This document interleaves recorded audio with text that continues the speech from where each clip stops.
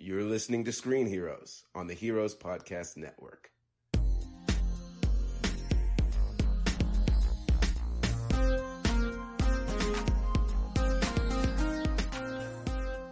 Hey everybody, and welcome back to Screen Heroes, your movie and TV podcast on the Heroes Podcast Network. I am your regular host, Derek, and I have my two lovely co-hosts with me, Ryan. Hi.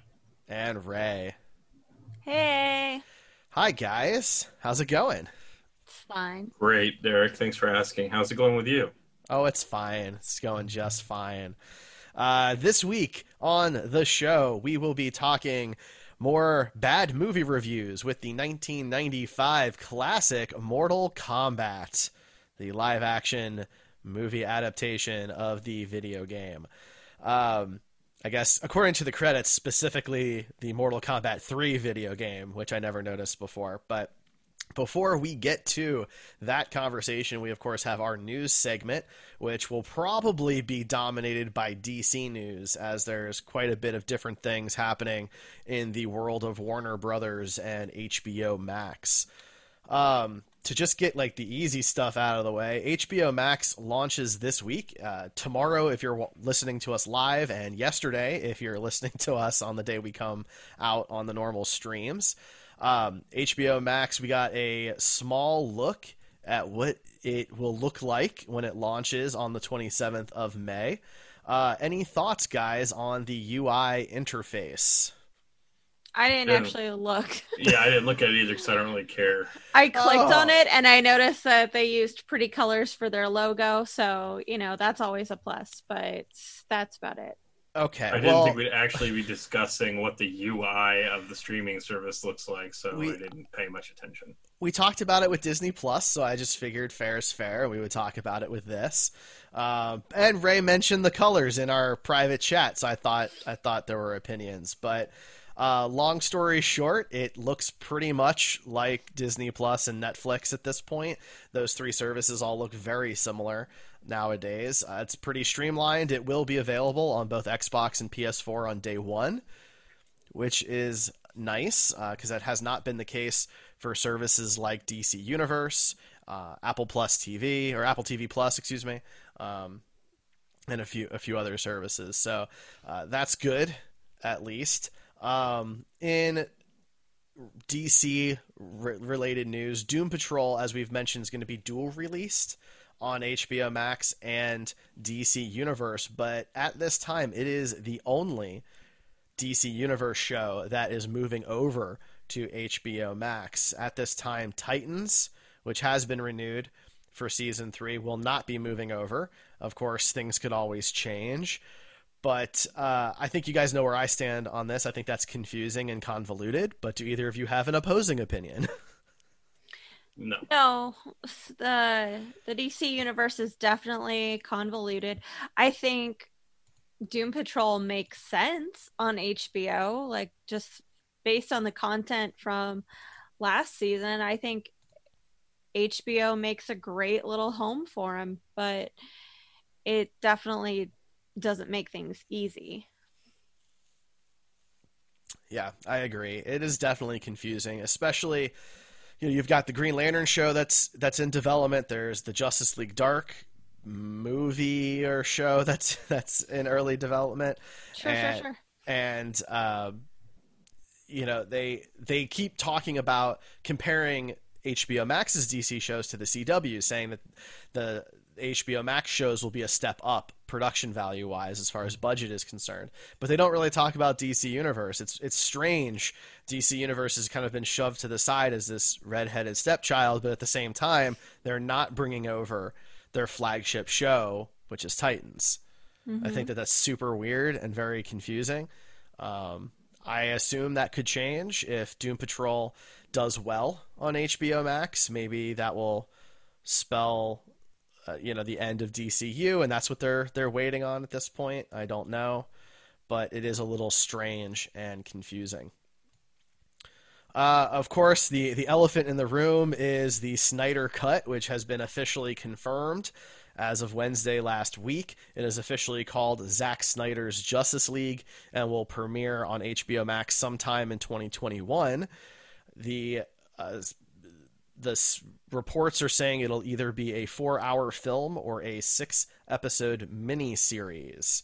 The budget will be originally reported between 20 and 30 million to finish it, but as of today, reports are coming in that it is well over $30 million to finish the project. I've been talking a lot, so I would like you guys to tell me your thoughts and feelings on the official news of the Snyder Cut. I think Rachel has some good opinions on Justice League, especially the Snyder Cut, so I'd love to hear what she thinks. Rachel, would you like to share with us? You guys are jerks. Okay. So I want to make this very clear. I'm definitely not against it. I think this is a very odd situation, and I definitely believe that it wouldn't be happening without the pandemic. There's really not a lot of content, so this makes sense. It sets a weird precedent. I don't know how many directors will be able to go back, cut things the way they want without studio interference. Just earlier today or yesterday, I posted a tweet from David Ayer, who is thinking about trying this with Suicide Squad, because the movie that came out wasn't the movie he wanted to make. Now, I'm not quite sure how this is going to work. I'm really not, because I'm not 100% convinced that things will be fixed in either movie, but who knows at this point. If the studio interfered that badly on both of them, it really could make a hell of a difference. So I'm a little open-minded. It's just, like I've said, I feel like this is not going to be the giant fix everybody wants it to be. Yeah, it's a weird situation, and I think the worst part is that, like, now that fans know they're getting it, they're starting to like add expectations, more expectations. Like, now we can get a Batfleck solo movie or a Batfleck HBO Max miniseries. It's like that's not going to happen. I mean, it's extremely unlikely. He has personal problems that kept him from wanting to continue the character. Beyond the studio interference, which was a huge problem for him. But what I think the funniest part of this whole thing would be is if Zack Snyder's movie comes out and it's way better than what they got from for the actual theatrical release, and then David Ayer does the same thing and it's way better, and it just shows that all the Warner Brothers decisions were the wrong decisions. I think that would be hilarious. I don't necessarily see that happening, but I think that is like literally the best case scenario we can ask for. And ideally, that's what I want. I want this to be completely worth my time watching, and I want to be able to enjoy it. And I'd love to look back and be like, yes, we all knew DC was like sucking it up at the studio level. So now we have even more proof of that. Derek, you should be happy too, because there's reports that there's 3 Green Lanterns in Zack Snyder's Justice League. Well, and there's rumors that they're using it to launch the Green Lantern for the solo series as well, which may be a bit of a stretch. I don't necessarily believe that one, but there's a lot to unpack here, right? Based on what you guys have said, I'm with you guys mostly on all of that. I think that expectation setting is important. I think at the end of the day, it's still a movie, and we are familiar with Snyder's style and the way that he handles things like Watchmen and 300 and Man of Steel, which, we've seen his visions of for the most part. There are a lot of people who are talking about how this is setting a bad precedent and it's allowing fans to push studios around. And I think that those opinions, I think, are missing the point in the context here. This is not a normal situation. This is not just the studio taking over somebody's cut, which is kind of the case in David Ayer's situation with the Suicide Squad. This is a case where Snyder's film would have been a different film if he had stayed on to finish the film. Most of what we got are not editing decisions. They are actual completely new scenes and new stories and new arcs that Whedon put into the film. That's why there's all those comparisons about what we saw in the original trailers versus what's in the theatrical cut, where the entire storyline of that family by the wasteland and the big battle, none of that existed in Snyder's original version. Just as an example, all of Cyborg's story got completely redone in Whedon's version. I think that there needs to be a separation of a director's cut and what this is. I don't see this as, I mean, don't get me wrong, at the end of the day, it will be definition-wise a director's cut because it's Snyder's version of the film. But the theatrical version is Whedon's film more than it is Snyder's film. And that's a weird situation. That's a very rare thing, right? It's big news when a director is replaced during production. It's sometimes even big news when they're replaced prior to production even starting. So this is not a normal studio, strong arming the editing process. I think by saying that fans are bullying DC and Warner Brothers, it's very hyperbolic, and it's also a little reductive because they're not taking in the entire scope of the situation. It's very likely that without the pandemic we wouldn't have gotten this at all, and everything went badly for this film, so this is a chance to make more money out of something that did so poorly. I think in the end, if it proves anything, it's not going to be that fans have more control. I think it's going to be studios need to back off. I agree with you. And I think that may be the precedent that's important here, because there have been a lot of times where we see a director's cut and it's better than the theatrical cut because of studios' involvement. Mm-hmm. And we've discussed how terrible some of the films in the MCU during phase 2 is basically because of studio interference by not letting the directors do what they want. Yeah, I think that's a great example. It's a great comparison. And I think it's important that fan opinion matter as well, because at the end of the day, who's seeing the movie, right? The fans. And there is no movie if fans don't go see it, right? It's still a product. And so this idea that somehow doing what the fans want is bad seems kind of backwards to me, because if you don't do what they want, then they just don't go see the movie, and then you're not making any more movies. The goal is to do what makes fans happy in general, right? And I feel like that's the concept. And the pandemic point you're bringing up is also really interesting. While conversations for this apparently started over 14 months ago, I think it is a perfect storm scenario where movies are not really in production right now, and while post-production work has been going on remotely, a lot of those studios have started to dry up. That's even been stated. And so this gives people work. This is actually employing people and giving them a job to do in an industry that's basically stalled right now. So that is a positive. At the same time, HBO, or Warner Brothers, is trying to launch a streaming service in a very crowded and competitive field that Netflix, Disney, and Hulu are really dominating in. They need content. And while Friends, of course, is gonna be a big hit, and South Park will be a big hit, they need something that is new and fresh and big. And this has been such a kind of viral concept that it'll at least get people to sign up to check it out when it drops, I would think. It will, unless Zack Snyder has revealed everything that's going to be in it via his Vero, which seems potentially, a problem. I mean, can we talk about how he's single-handedly keeping that social media platform alive? It is kind of crazy. Basically, he's the only reason why anybody signs up on there anymore. Mm-hmm.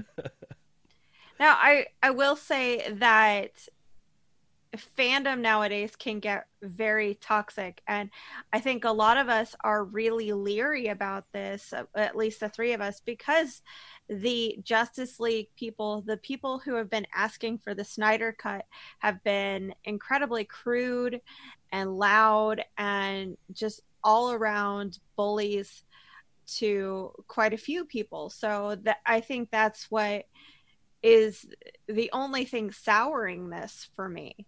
I think it's important to note that it's not. I mean, it's a very small percentage of them are being very bullying. There's a lot of them that are raising, hundreds of thousands of dollars for. I don't remember the charity, but charity that Zack Snyder and his wife support that relates to his daughter's suicide and her depression. Right. A lot of people took it really personally because of how it all went down. I for one, don't appreciate how he was treated, because I feel like he was going through something truly horrible that I hope that nobody ever really has to go through. And maybe that meant the movie would have had to have been delayed for him to finish it, and the studio wasn't happy with that decision. But there is a human element in all of this. And I think the fact that on the outside, it appeared like his tragedy was being scapegoated to push him out of the movie. That just looked bad to a lot of people, whether it's true or not, because we're not in those rooms. We don't know the details, but that's how it appeared to a lot of people. And let's be honest, DC fans, myself included, have gotten kind of defensive over the last few years. It has been very difficult to be a DC fan, since BVS dropped. It has been very difficult to be a DC fan in this atmosphere, and so some people have gotten overly defensive. But they're not the majority of people out there, I don't think. Makes sense. So of all the stuff that you've heard, he's shown photos of Adam, and there's been talks about the Lanterns and Martian Manhunter and all this. So much more than could ever possibly show up in this. What is something that you'd like to see that you think is realistic? I think he hasn't revealed much about the Superman in the rebirth suit or whatever it is, the black suit, other than some random teases. But, as people talked about how it was Henry Cavill with a full mullet and long beard. And I think that would be really cool if a final battle was including Superman in his black suit. I think that would be pretty neat. Very different from what we've seen before. Mm-hmm. That's a good point. I would personally like to see the Flash and Cyborg actually serve a purpose. In the cut that we've already seen, they were not important. They were window dressing. Mm-hmm. And I mean, even Batman didn't really serve too much of a purpose. So it would just be nice to get a little bit of story behind them, because every cartoon we've seen so far, they've been valued members of the team who all bring unique and necessary power sets to the table. Yeah, I'm with you. I was going to say Cyborg specifically. I want to see his story. It's a very tragic story. It's dark and it's gritty, and he's a really cool and interesting character that gets completely thrown to the side. I mean, at least with The Flash, he's had a TV show, right? So most people know who The Flash is in some context, but Cyborg is a much lesser known character. If you don't read the comics and you haven't watched the cartoons, you probably don't know who he is. And so I'd love to see the original plans for his story. As long as they fix the booyah. Jesus Christ, that was cringy. In all fairness, The Flash has had 2 TV shows, so he's You're right. Familiar in multiple generations. Yep. Yeah. No, you're absolutely right. Yeah. Cyborg has been in multiple TV shows too. So well, it's kind of, if you're comparing TV to TV, then yeah, sure. I mean, the only live action Cyborg that we have other than Ray Fisher's is on Doom Patrol. No, not true. Oh my God, Smallville. I forgot about Smallville. So he's actually been in more shows than The Flash. No, The Flash is on Smallville. Oh yeah. Well, was it The Flash though? He was never called that, I don't think. Oh, okay. Well, he's never called Superman, is he? That's true. The point is, this Sorry, Rachel. this cyborg was pretty bad, to be honest. He's the only cyborg I've seen that didn't have any sort of personality. Yeah. Also, he just looked like Megatron. I There didn't it mind is, the funny. Megatron look. In my opinion, the more machine to him, the better. But Sure, I guess I just prefer the more like RoboCop plate look rather than like a bazillion moving parts inside of him. yeah, that's fair. So do you guys have a preference on how it's delivered? Do you want it as a 4-hour film, or do you want it as a 6-episode miniseries? Do you Well, it's have funny a you preference? should ask this, Derek. I posted a poll in the Screen Heroes group on Facebook, which I'm sure everybody that's listening to this is a part of. I don't remember what the results were, but I definitely know what Rachel's answer was. I'm gonna because- watch it no matter what, so it doesn't matter to me. Okay, yeah. Well, technically, the way the thing was worded that I posted was you could vote for I don't care, 4-hour miniseries or 6-episode or 4-hour movie, 6-episode miniseries, and Rachel voted I don't care. So it was funny to me because that makes it sound like she has no shits to give about it, but in reality, she's just gonna watch it either way. Exactly. And I she have probably shits doesn't have to too many give. shits to give about it, really. I mean, I feel like just based on our conversation, I have less than you two, but I'm still gonna watch it. Right. Well, we'll make you. It's I part of the know. job. If I've had to watch some of the shit that you guys want me to watch, then you know. Yeah, You can Wow. watch it's those. true. It's totally true. Yeah. Well, I was just curious if you got to pick if it mattered, you know. I voted. I don't remember what I voted for, but I don't think I care that much. Honestly, I will consume it either way. 4 hours is a long ass fucking movie, though. I'll be honest with you. Well, that was kind of my thought. I was thinking, like, if it's designed to be a 6-episode miniseries and there are nice breaks, I kind of like that idea that I can watch an hour and then take a break and grab some food or whatever, and then come back for another hour. A 4-hour film, you know, it's hard to know, like, when's a good time to pause it, right? Right, but I also want it to be his original vision. His original vision was probably a 4-hour movie, so it makes it even more tough. It does. It absolutely does. And, you know, it's a tough thing because the original plan way back when was that there was going to be a 2-part Justice League film, right? And that gets us a lot closer to that 4-hour mark. If each part is 2 hours, then there you go. So then the question is, you know, is this really allowing him to make that 2-part epic, so to speak, that he originally had planned? Yeah, I don't know. I mean, if this is well received, will we get a Justice League Part 2? You know, is that a possibility? I don't know. I mean, they'd have You to. just don't want to be hurt again. You just don't want to get your hopes up and be hurt again. Well, no, I think there's some logistical problems, right? I think that Ben Affleck doesn't want to do it anymore for a lot of very good reasons that are personal to him, and I don't yet know, even in my own head, a good way to slot Robert Flashpoint. Pattinson's Batman into that. Well, then it's not Justice League Part 2. It's a complete reboot, right? No, you do Flashpoint the Flash movie, and then Justice League Part 2 is Gotcha. second half. I mean, look, it's comic books, right? So anything is certainly Exactly. possible. They could do pretty much anything. My hope for this is that it is well received and it gives Henry Cavill a resurgence and a second chance to come back as Superman.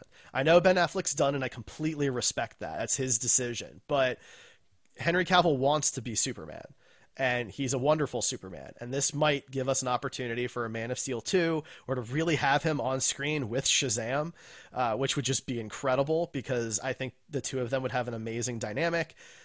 I want to see that. And this is the best chance we have of getting to that point. I mean, realistically, Zack Snyder could bring in Shazam for this re-edit. I mean, I don't know that he would, but that would be pretty cool. I wouldn't expect anything more than a post-credit scene because you'd have to. I'd be okay with that, honestly. I just want to see him with the rest of the league. But that's the thing. Like, I don't know how you do that well without having reshoots with the whole main cast. And That's true. I know that there's been some talk that's been a straight no on the table. I don't think they have an answer yet, because I think it's logistically incredibly difficult to figure out how to get all of these actors together when most of them have moved on to other things at this point. You know, yeah, Gal is still Wonder Woman, and there's plans for a third film for her, but, you know, Ben Affleck has moved on, and Henry Cavill is doing, you know, season 2 of The Witcher, you know, so logistically getting them all back together and the ones that need to be in the physical shape they need to be in. It's just a difficult thing to pull off. It's true. You guys want to talk about Mortal Kombat or what? Well, sure. There's no other news that you'd like to cover this week?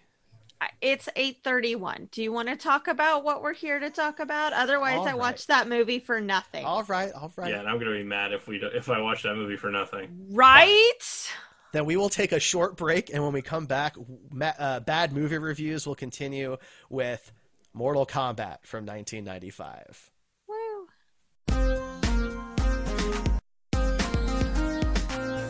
And we're back.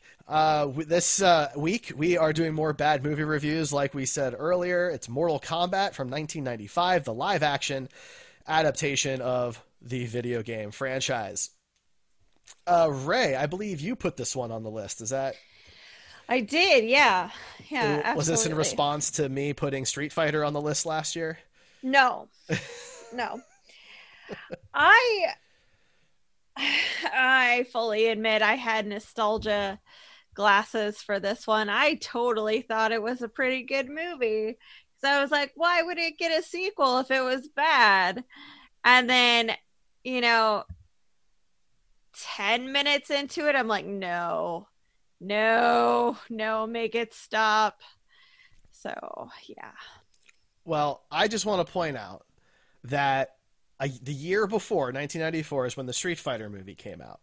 IMDb has it at a 4.0 out of 10. Mortal Kombat has a 5.8. Yeah. And I think Okay. that's tragic. Okay. No. I mean, both of them are failures. That's what I get from this. I mean, you're comparing one turd to another turd. One might be your favorite turd, but they're still both turds in the end. Wow. Well, fun fact about 1995's Mortal Kombat that Ray brought to my attention because I never noticed before. The director, Paul W.S. Anderson, is the man behind the Resident Evil franchise of films. So there you He loves go. video games, apparently. He does, yeah. All right, so let's do this. Let's talk Mortal Kombat. Must we? Yes. I'm all right. I'll be fine. You're good. I'm We can fine. start on a high note and say clearly that the theme song is actually really fantastic. Yeah, that I get is- triggered whenever I hear it. Basically, okay, so I don't know how much I brought this up on the podcast before, but I used to do martial arts, and when I was competing was around the time I started competing, right around the time this movie came out. And so literally anybody that did, they had kata that you did, which was like a series of movements. Literally anybody that did like a musical kata was doing it to this song, and you would hear it like 30 times in a day. And it was cool like the first 3, and then after that it just got really annoying, and I can only imagine being the judges that had to judge between 30 different people doing the thing to the same song.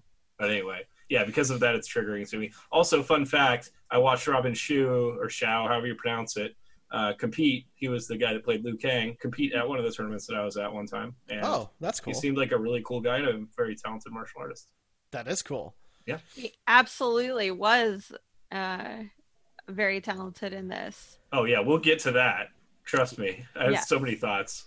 Well, Yes. well, just so you both know, this movie was a monster success. On a budget of $18 million, it brought in $122.1 million. There must have been nothing that came out this year to where this movie could just run straight for a year. That's its worldwide box office, but still, that's pretty good. There was, of course, a sequel, Mortal Kombat Annihilation, and 2 spin-off television series based on that success. Okay. Fun facts. Yeah, there you go. Mortal Kombat. All right, so where would you guys like to start? Well, we started already with the song, which is exactly how it opens, and it's a very strong opening for a movie. I miss the days. I say this constantly. I miss the days of themed movie songs. Or TV show, really. Yeah, they need to happen. I need them so much. Yes. I mean, sometimes the theme songs were better than the movie or TV show, which is probably the case here. Mm-hmm. I will say that the casting, for the most part, is pretty good here. You think so? Like, I mean, Robin's fine, but yes, Robin Shou is pretty great as Liu Kang, and like as a martial artist and as an actor, he really delivers that. And then Cary Hiroki, I can't say his name, Tagawa, as Shang Tsung. Like, he is Shang Tsung. He is, since then, he got hired immediately because he showed up to his audition in costume. Nice. He was the first one cast, and he has been the face model for Shang Tsung since. Like, good for him. He is everybody's Shang Tsung. So I think that casting was great. I think Lyndon Ashby, who did Johnny Cage, is probably the best they were going to get at that time. And I don't think he was bad. I think he played Johnny Cage very well. I think it was the women who were pretty poorly cast. Bridget Wilson and Talisa Soto as Sonya and Katana. They were pretty ridiculous. They're not good, but I think the worst casting in the movie is Raiden. I think Christopher Lambert is ridiculous. No, I thought he was the Raiden. Best casting of the movie. In an ironic way? Or... No, I loved it. It was really. It was. Here's the thing, okay? And yeah, this movie is bad. I'm not gonna sugarcoat this here, but it was also charming. There were some very charming things to it, and you know, I remembered what the things I liked about it was when I watched it as a kid when I was rewatching it, but I could also see the things that I should have hated. But the whole concept is super cheesy and ridiculous and over the top. So why? I mean, the theme song, the thing you start out with, is one of the most over the top and ridiculous theme songs ever in anything. So why not have Christopher Lambert be Raiden as this over the top, like, schlocky kind of, I don't know even how to describe it, but he leaned into it, and I don't put it on the level as like M. Bison, right? But it was the M. Bison of this movie. It was the standout performance, in my opinion. Real, I mean, I felt like most of his lines were being delivered like he was asking if that was his line, which was great. Yeah. I don't know. It was fine for me. I had no problem with it. Like I said, that's my favorite casting. I don't know why when people play gods, they like whisper yell. like all he did was whisper yell, and it was so weird. That's fair. Yeah. Of course, we have some other casting that's totally irrelevant, which are the people behind the face masks of Sub-Zero and Reptile and Scorpion. They do not even matter. Not even at all. They could be the exact same guy for all I know. I didn't look that closely. So there's some other casting that I want to touch on. Oh, okay. The random Shang Tsung thugs. Because watching it, I was paying attention, and they have like their show thugs, which are the guys with like the 6-pack abs and like the pecs and like all oiled up and chiseled looking. The front row guys right in the front. Yeah. They're like when you have a car dealership, you put the pretty cars out front and then everything else in the back. Then if you look to the side a little bit, like there's this guy with like a beer gut and like man boobs that's like got the same face covering and everything else. Yeah. But he's also oiled up. Well, he's probably the chef. I mean, someone has to be the chef. Man. But it's just funny if you like look off to the side or like in the back a little bit. Also, there's one fight scene, the one where Goro fights Johnny Cage, I think it is, or am I doing the other guy who fights Goro? But there's like a random guy in flannel just like hanging out. Oh, I missed that.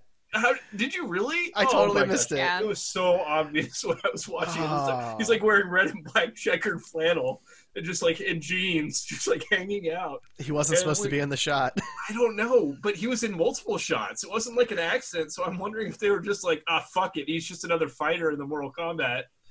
but like flannel guy. I don't remember him from any of the games. He's Like, one of Anderson's buddies. He's just like, go be in the movie. It's fine. Oh my god, the background. Paying attention to the backgrounds in this movie gave me so much pleasure. Ryan, I feel like it's 2020 and you need to be more body positive. Listen, people can have whatever body they want, and if they're happy, then I'm happy for them. It's just really funny that like all the thugs that they wanted to show were these super like chiseled guys, and then they like stuck these other guys over to the side. I felt so bad for them, but it was hilarious. Now, the other character we haven't really focused on is Goro, which is a more complicated conversation because he's mostly animatronic work. Yes, actually pretty decent practical effects for 1995, I thought.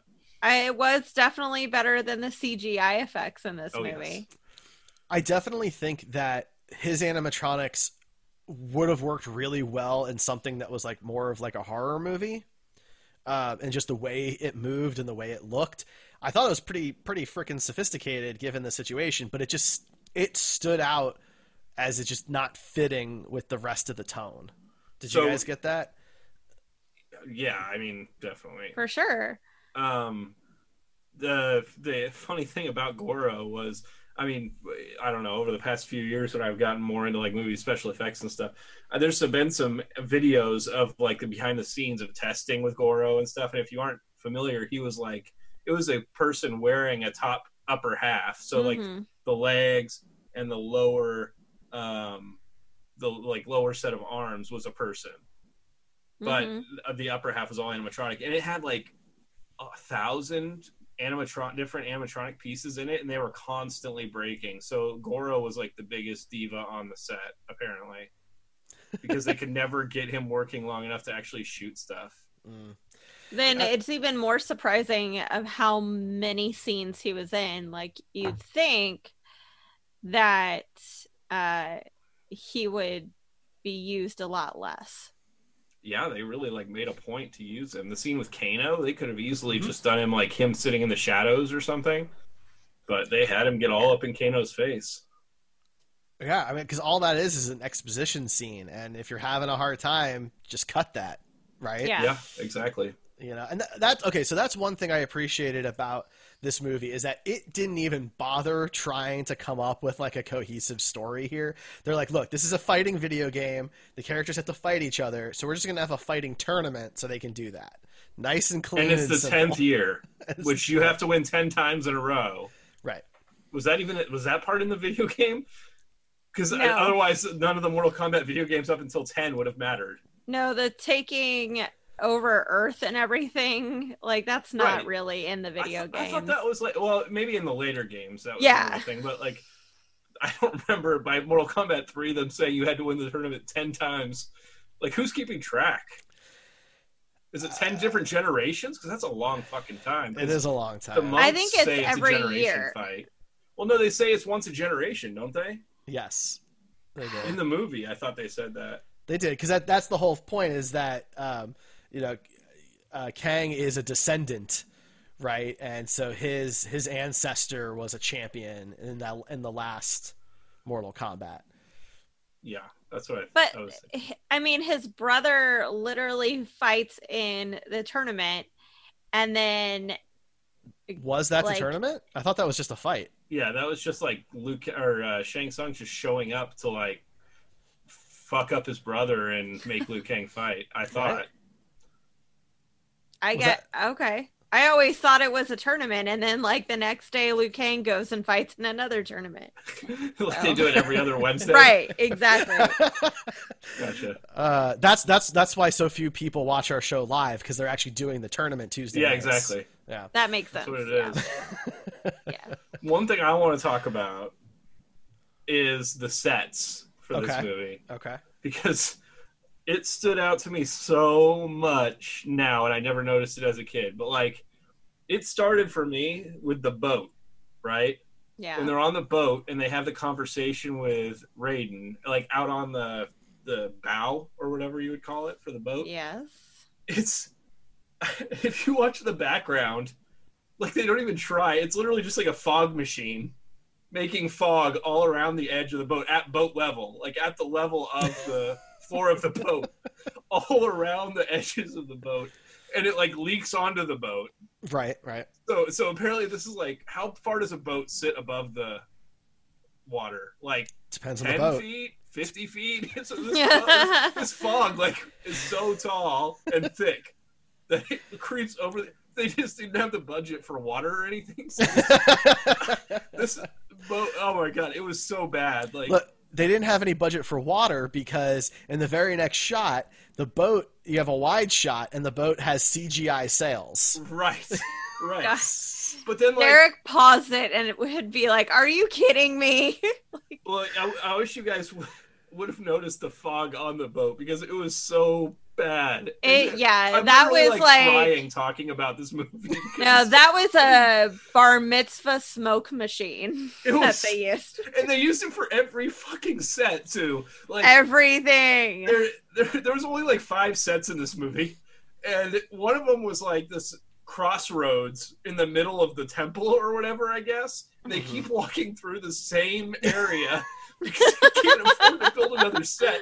And then they have like fog, the same fog machine going and spilling shit all over the set. I mean, it was unbelievable. I'm seriously like watery eyes right now from laughing, remembering this because it was so bad. But I never noticed any of this crap as a kid, which is fine. Oh because no. that's what the movie was made for. Right. See, Oh my god! and that's the thing for me. I think I'd only seen it once as a kid. What would you say the budget was for this? 18 million.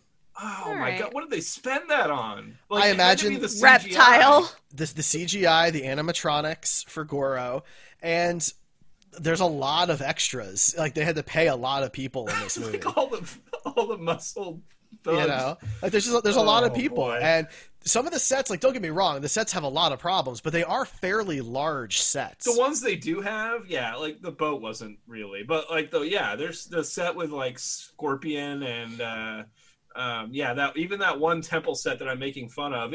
The set itself was actually really good. It was just the fact that they used it for like 20 different shots. It was just Yeah. large, you know. And they had the big dining room that Kano was in, right? That we were talking about. Then they have the giant like walled-in roadway when they go to the other planet that they have to walk down, and like Yeah. it's huge. It's a giant set, and I think that's part of the problem is they had these grandiose ideas for the scale of these locations, and rather than try and use the photography to make it seem bigger than it is, they just built these big. Well, they did freaking use a lot of like sets. CGI backgrounds and stuff like that, which I thought was actually some of the best CGI in the movie in a lot of cases. The background But, stuff I thought was fine. It's anything that had to move that was really a problem, right? Right. And so that's like what Rachel brought up, which is Reptile. Reptile. Reptile. I don't remember that shit from the video games either. Which pissed me off I remember even as a kid, Reptile was my favorite, and to like make him an actual reptile, Well, that like pissed me off. outside of the mask, he's supposed to look like a reptile, but like, But like a humanoid reptile. yeah, exactly. like a Gorn. Right. Not like a tiny little like lizard thing that you Well, don't right. really know what it is. So it poses an interesting question. So what happens is like we have this terrible CGI iguana that falls inside of this weird dead like stone body, and that's what morphs him into what Reptile normally looks like. So I guess that means Scorpion is just a scorpion. But what is Sub-Zero Oh, geez. then? Is he like a sentient ice being or something? Let's not get into what this means. Like, what are you doing, dude? So I actually read a lot about Reptile because he doesn't seem to fit the rest of the film. And I realized that every time he was in, it was like a weird add-in, like reshoot kind of thing. It wasn't connecting with any other shots. So I looked into it. They had zero idea that they were going to have Reptile even in the movie. But since they killed off Scorpion and Sub-Zero very early, test audiences wanted more fights. So they added Reptile in. They brought back Robin Shu to fight him. And during the fights, neither the director nor Robin had any idea what he was going to look like. So Robin just fought nothing, and the CGI team had to create the reptile CGI thing. So you're talking about specifically the animal. Yeah, right? Absolutely. You could tell when he was like grabbing this thing and he was like just going like this and shaking his hands around. Yep. So he totally was fighting a real person actually as Reptile, but that explains why Johnny Cage didn't help him out at all with that. That's actually something we commented on. Like there was this, I was like, was it like Johnny Cage just picking his nose off to the side or something? We talked about that. Yeah, it was ridiculous. Yeah. It's funny that you bring that up because, I definitely noticed that. Oh, yeah, that was very noticeable. And so while we're talking about the ninjas, Scorpion, okay? The Scorpion fight. Yeah. Somehow there's a breach in space-time made that pulls... First of all, the first part of the fight where it's in the forest was really cool. Mm-hmm. I thought the scenery was beautiful. It was a neat, interesting shot. But then somehow Scorpion can break the fabric of space-time and take him to hell or whatever this place was. It's like the Nether Realm itself. Sure. Yeah. In lore, I'm sure that's what it is, something like that. But yeah, so they fight down there, right? And eventually, there's this convenient shield, and Johnny Cage beats him.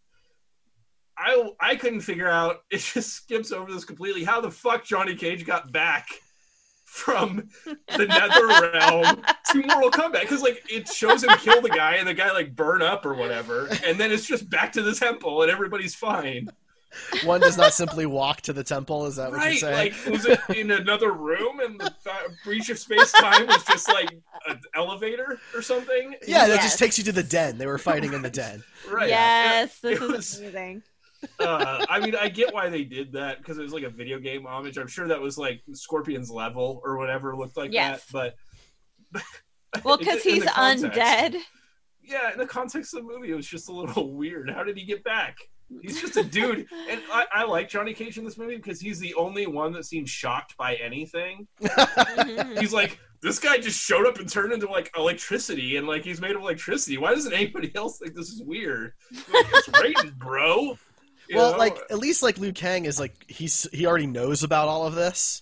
Yeah. Even if he's not like truly sold on it. So it's okay with him. But like Sonya? Sonya is like she goes from being like a cop or military type person to just being on board with, yep, let's fight this 4-armed monster dude. It's gonna be fine.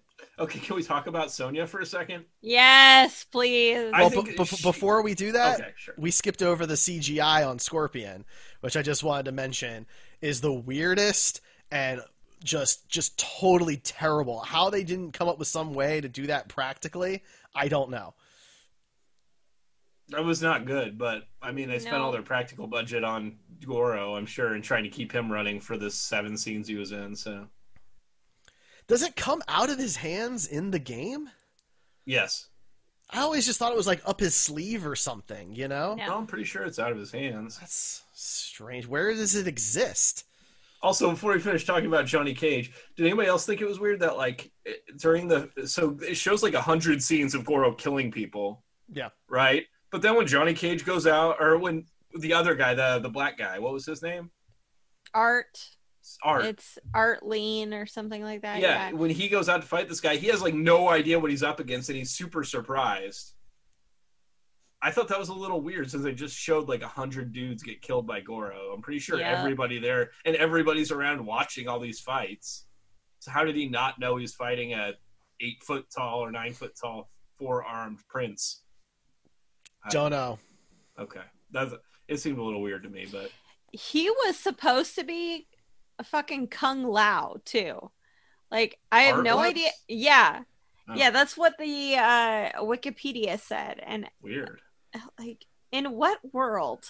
Yeah, I don't see that. He's barely in it. I didn't even catch his name. And then they basically have him in the movie to die, so that way a character we know gets beat by Goro. Is really all that right. It And is. then Johnny's fueled to go punch him in the gonads. And then like that, man, that is so anticlimactic. Right? Yeah. They build up Goro to be this amazing champion, and then so he gets hit in the nuts, and that's kicked off a ledge. It's funny. And then he falls off a ledge. I think it's very bold of Johnny to assume that a creature like that has similar genitalia to him. It's true.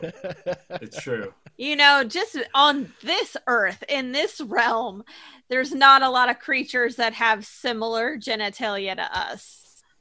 But a humanoid with 4 arms that's 8 feet tall definitely has a giant pecker that you can punch. He watches a lot of Star Trek, obviously. Apparently. Clearly. Yeah. All right, so Sonya, what do you want to talk Okay. about?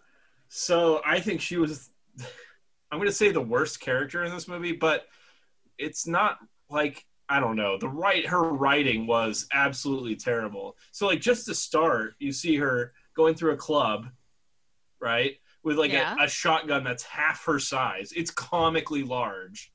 And nobody cares, right? There's like this whole SWAT team going through a rave, and nobody cares that they just got butted in the head with a shotgun because she's trying to get him out of the way. And then she goes up to this glass and just blasts this guy, and nobody even stops at the rave. They just keep going, and she's like questioning the dude, but there's like dancing in the background. And it's like nobody even cares. This dude just got gunned down. Yep. And then the whole Kano thing is just really creepy. Mm-hmm. I don't know. It's weird in the video games, but it goes downhill throughout the whole movie, because then by the end of the movie, you know, Sung's got like some big master plan for her, and I still don't know why, what makes her special. Yeah. Like her and, really covered. And Johnny Cage. Like, I don't really know why either of these are special fighters. Neither of them do anything extraordinary at all. Yeah, it's true. I think her worst line that I remember, because it was terrible, was when somebody asked her if she needs help, and she says, when I want backup, I'll radio for it. It's like, man, somebody wrote that. Yep. Somebody got paid more than any of us will make in our lifetime, maybe. And to write a line like that. The writing was rough, and the characters go very quickly from, we have no idea who each other are, to like We're friends. best friends. Yeah. Right? Because as they're walking away at the end of the movie, you know, Johnny puts his arm around Sonya, and they're all like holding handy, you know. Also, like she got turned into a damsel in the end, which was really disappointing. Oh, God, yeah. And Sonya has never been that in the games. Somehow, I mean, I don't know if Shang Tsung is like a hairdresser or something, but he like completely spent 30 minutes floofing up her hair and like teasing her hair to make it huge while she changed into this like weird suit, prisoner suit. Yeah. And got chained up. I don't know. What was he weird. going to do with her? It's like, a really good question. I don't know. Between him and Kano, they kept commenting on how beautiful she was and how they wanted her alive. And I'm like, they're going to touch her. I don't like this. Yeah, and he had her chained up and everything. I definitely believe that's what Kano wanted to do. I just assumed that Sung didn't. He had, because he kept talking about like she was special or something, but she never shows any superhuman abilities or even like peak human abilities. So I don't really know. Or even like mediocre human abilities. Yeah, the choreography for her is not good. No, it was horrible. But not as bad as Katana's. Katana's was the worst in the whole movie. But Sonya's was definitely second. Katana's also useless. Yes. Yeah. Poor Bridget Wilson. I will say this, like, all the guys insisted on doing their own stunts, but because she was cast last, since Cameron Diaz was supposed to play Sonya and dropped out kind of last minute, she didn't get nearly the amount of training that the guys did. And Lyndon Ashby got like 6 months and 8. Is that Johnny Cage? Yeah. It was 2 months because I looked it up. 2 months? Okay, cool. Sorry. Yeah. It's okay. I mean, it's still longer than she got. Right. So I felt really bad for her because they had to just reduce her to kicking. Yeah, and even that was very bad. Yeah. Yeah, Johnny Cage, I looked up the actor because it was weird. It was weird. Some of his movement looked good, and then some of it looked just horrible, including like basic stuff. So yeah. The fact that he only had 8 weeks to train, it's not really a lot for martial arts when you're supposed to be the people are saying he's the best martial artist in the world. You know, it's hard to know like how much of this was bad choreography versus how much of it was their abilities or you know. Well, you can tell with him, like there's certain moves that whoever was training him was like, these are the show moves. You got to really do these moves because they looked really good when he did them. And so you know that he practiced those for like 8 hours. But then there's other ones that were just horrible. Yeah. Whereas like Liu Kang, pretty much everything he did, I mean, looked pretty good. With him, there was a lot of bad choreography that he did his best with. And you could just straight up tell that it was not good. That's fair. So then, obviously, they save the day and everything. And then at the end, you get to see the Emperor. And it's just a really weird way to end a movie. Well, they knew they were getting a sequel by then, so they could show Shao Kahn.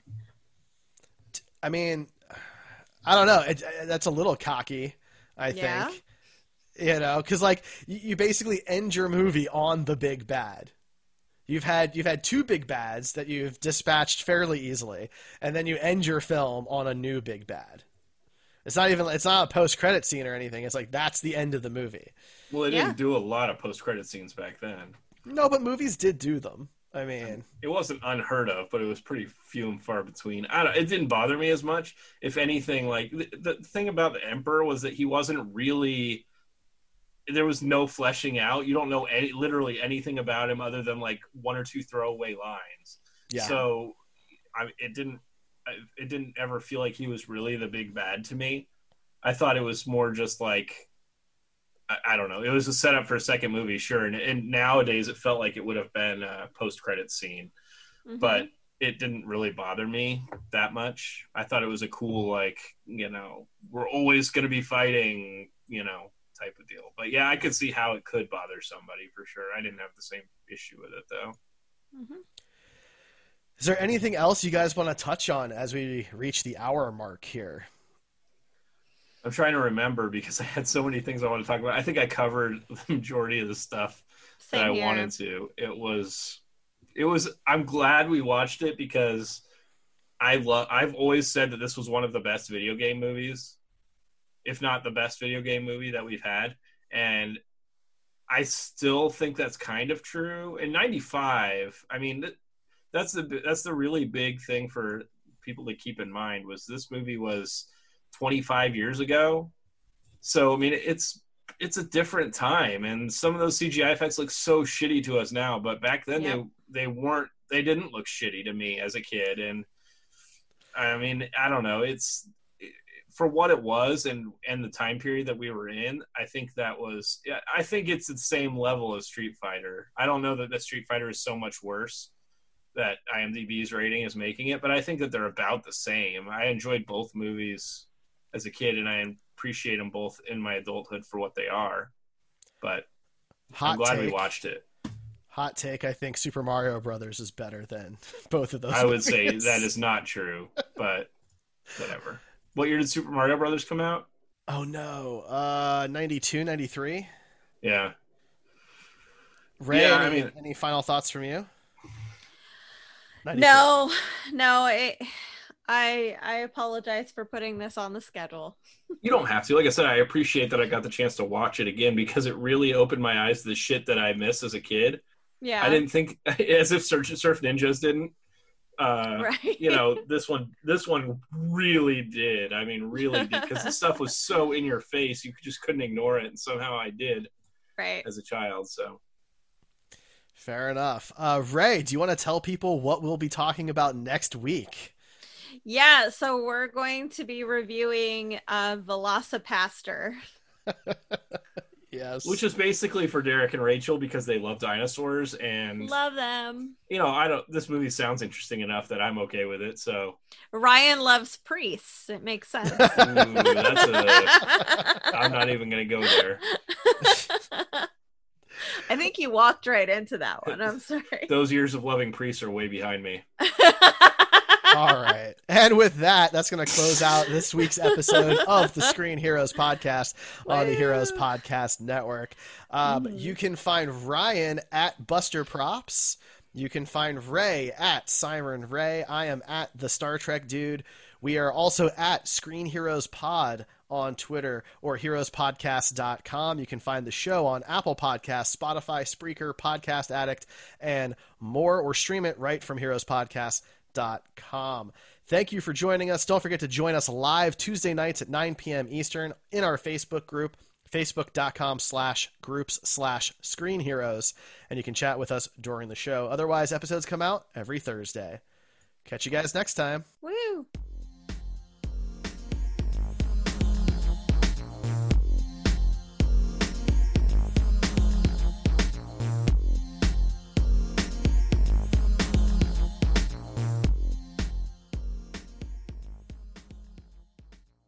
Get over here. Flawless victory. Do you know what I noticed right after this whole fucking thing is you're literally the picture you're using for your background has the same fucking fog machine they used for the whole movie. Yeah, Literally every scene. Oh my god. that's so great. I didn't get to rant about how every single time he said flawless victory, it was never a flawless victory. Well, Was it the first time, maybe? The very Was it first one? one. But every other time, like it's not a flawless. It's not even close to a flawless victory. Right. It made me No. laugh.